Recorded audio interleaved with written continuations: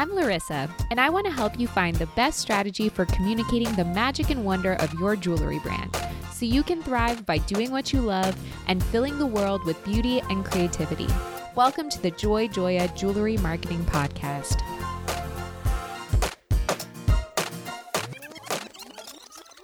Hi, I'm your host, Larissa Werstiuk. Through this podcast, I aim to empower and inspire jewelry entrepreneurs and professionals so they can thrive while adding more beauty to the world. I'm passionate about digital marketing for jewelry brands, and I'm excited to share my passion with you. As we all know, jewelry is joy, so I'll gladly seize any opportunity to talk about it.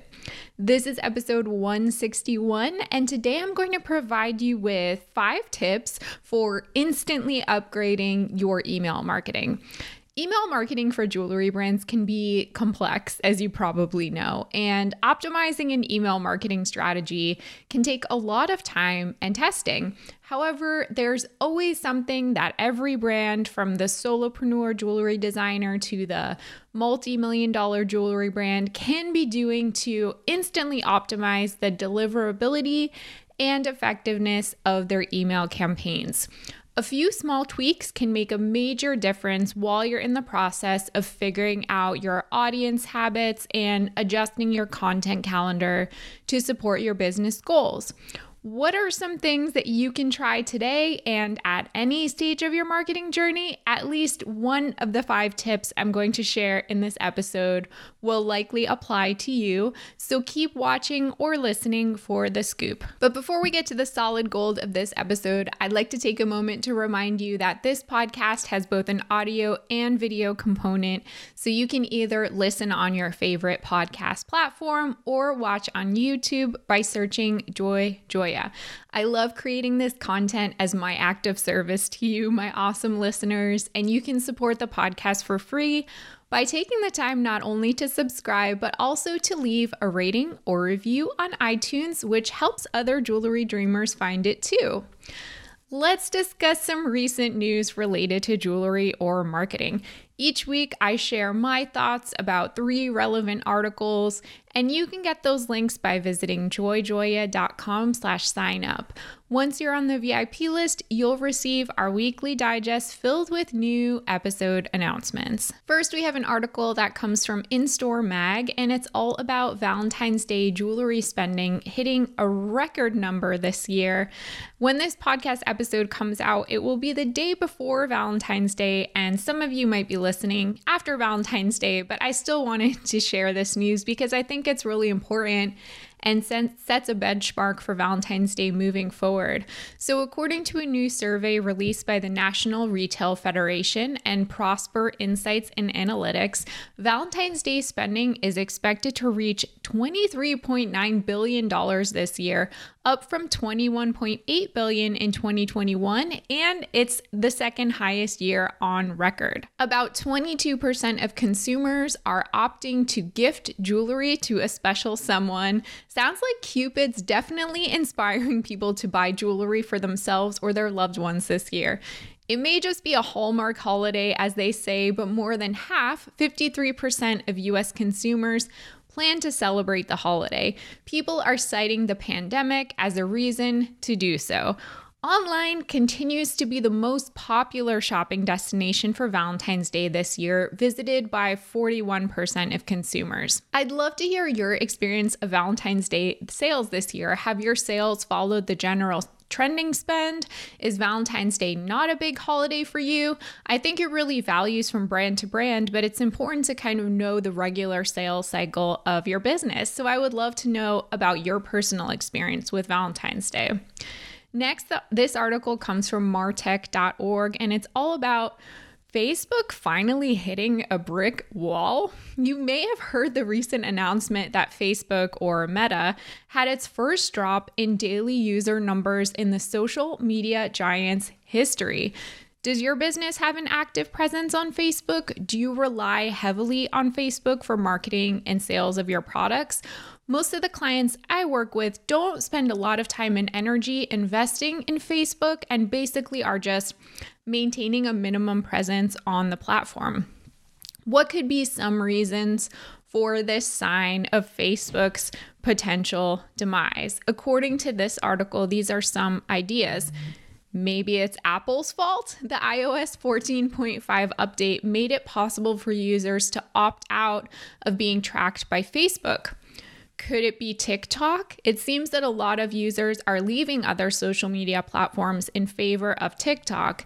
And finally, Facebook isn't necessarily the most likable brand, so some people might just be moving away from it.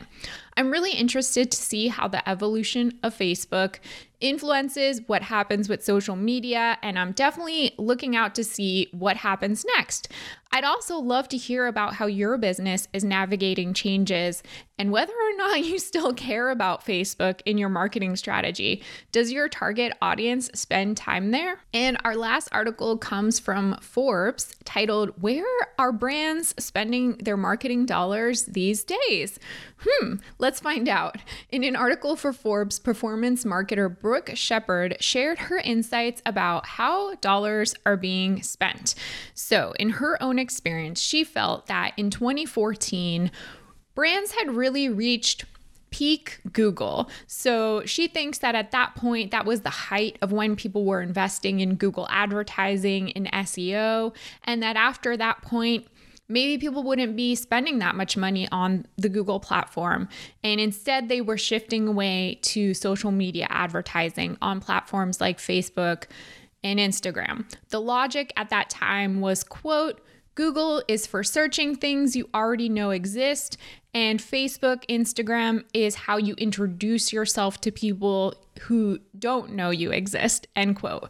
But that's kind of changing now. So among this author's direct-to-consumer clients, this is how she's seen budgets shift over the years. So as of 2020, for her direct-to-consumer brand clients, roughly 70% of every dollar was spent on Facebook and Instagram, while 30% was spent on Google. As of 2021, going into 2022, for their direct-to-consumer brand clients, they're finding that about 60% of every dollar is being spent on Facebook, Instagram, so less than in 2020. 30% is spent on Google, about the same, and then 10% of every dollar is spent on another platform. So again, the Facebook, Instagram share is decreasing, and brands are kind of experimenting with platforms away from Facebook, Instagram, and Google. So this particular author has really been pushing her clients to diversify their spend and not put all their quote unquote eggs in the Facebook, Instagram basket. This is a really great quote from the article. Facebook, a leader in online advertising for the last 10 years, is still a leader, but is less effective. Therefore, you need to diversify your media mix into other platforms. I recommend testing one new platform a quarter, end quote. What have you been testing lately? I'd love to hear your experience of your media mix and your spend on different marketing platforms.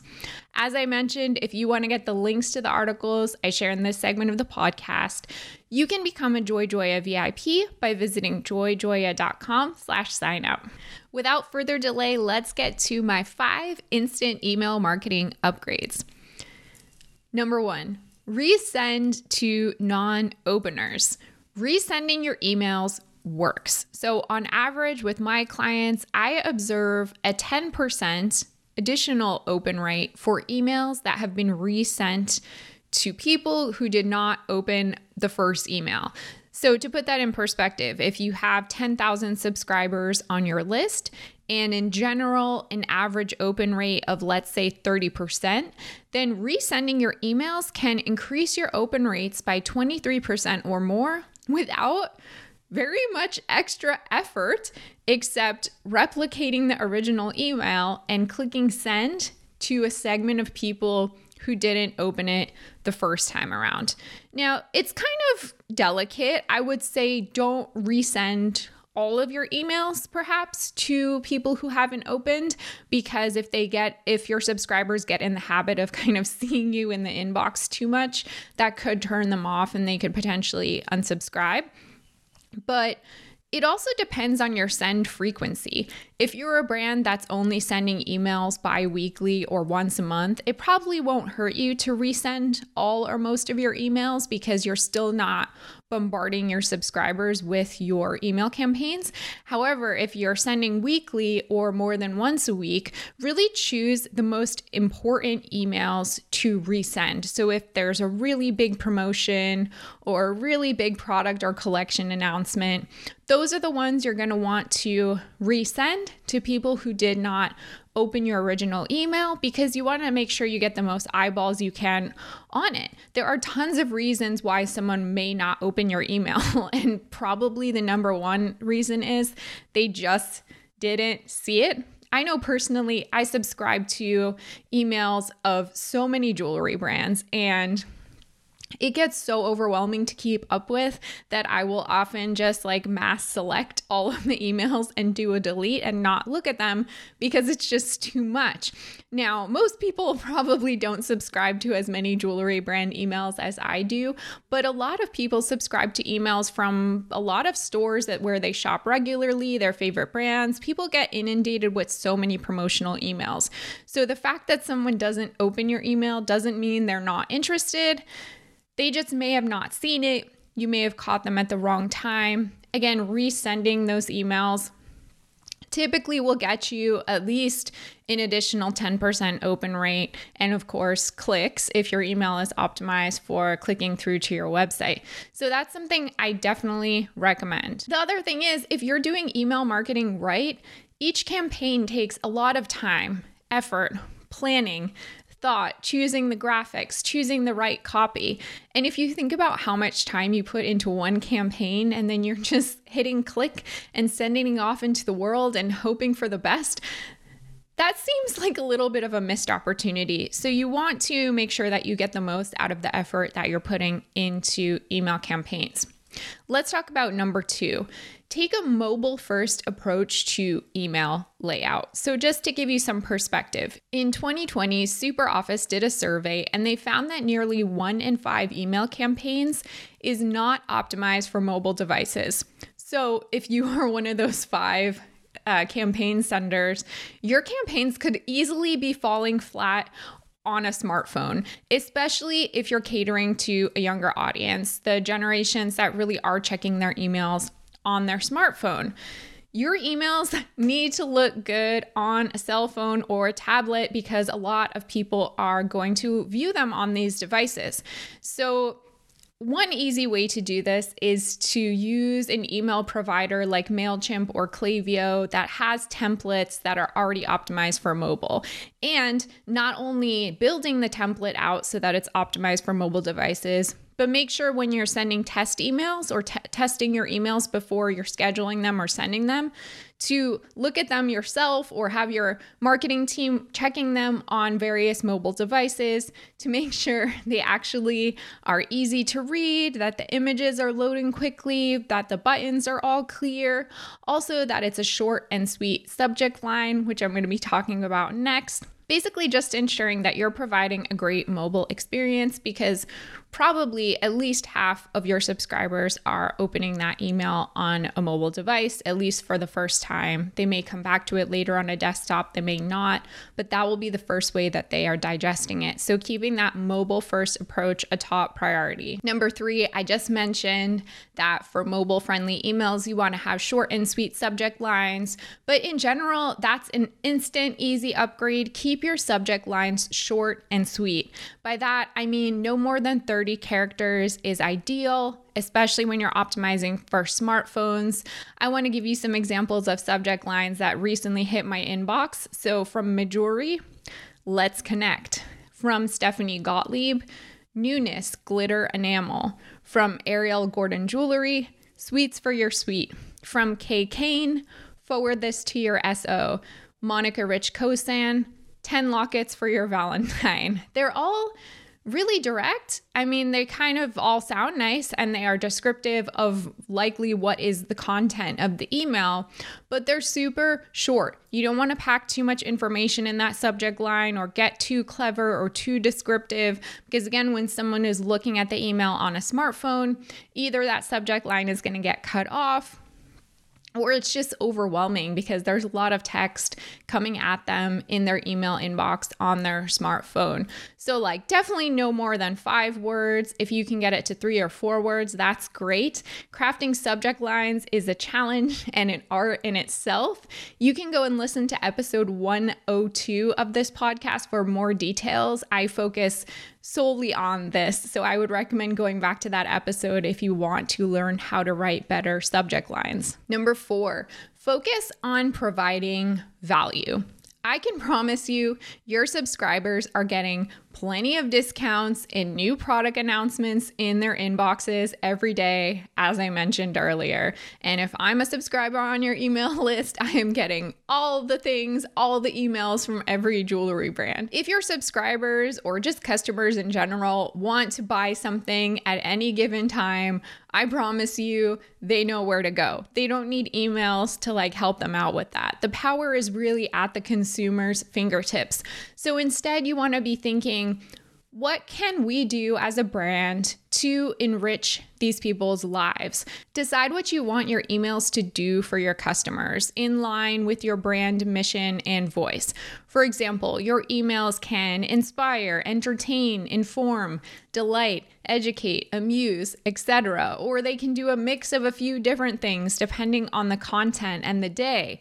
Maybe you can share some inspiration or some unique and delightful ideas for styling.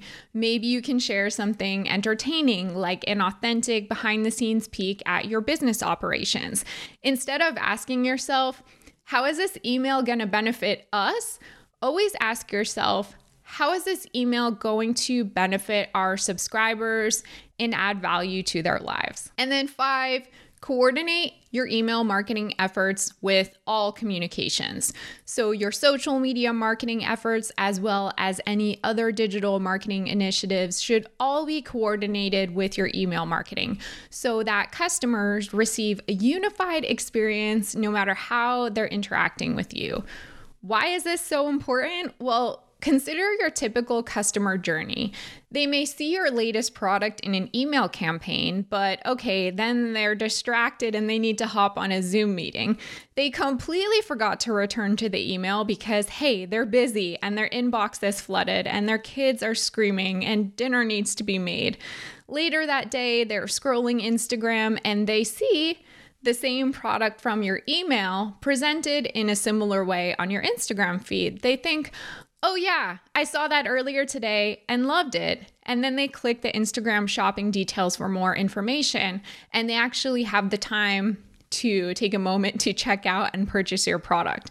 When it comes to your email marketing efforts, don't assume that your message will sink in the first time your customer sees it. You need to present your message multiple times across multiple platforms for the idea to really catch and sink in and really give the time for the customer to take action on that product. What did you think? Got any questions or feedback? How were your Valentine's Day sales? You can always email me, Larissa, that's LARYSSA @joyjoya.com.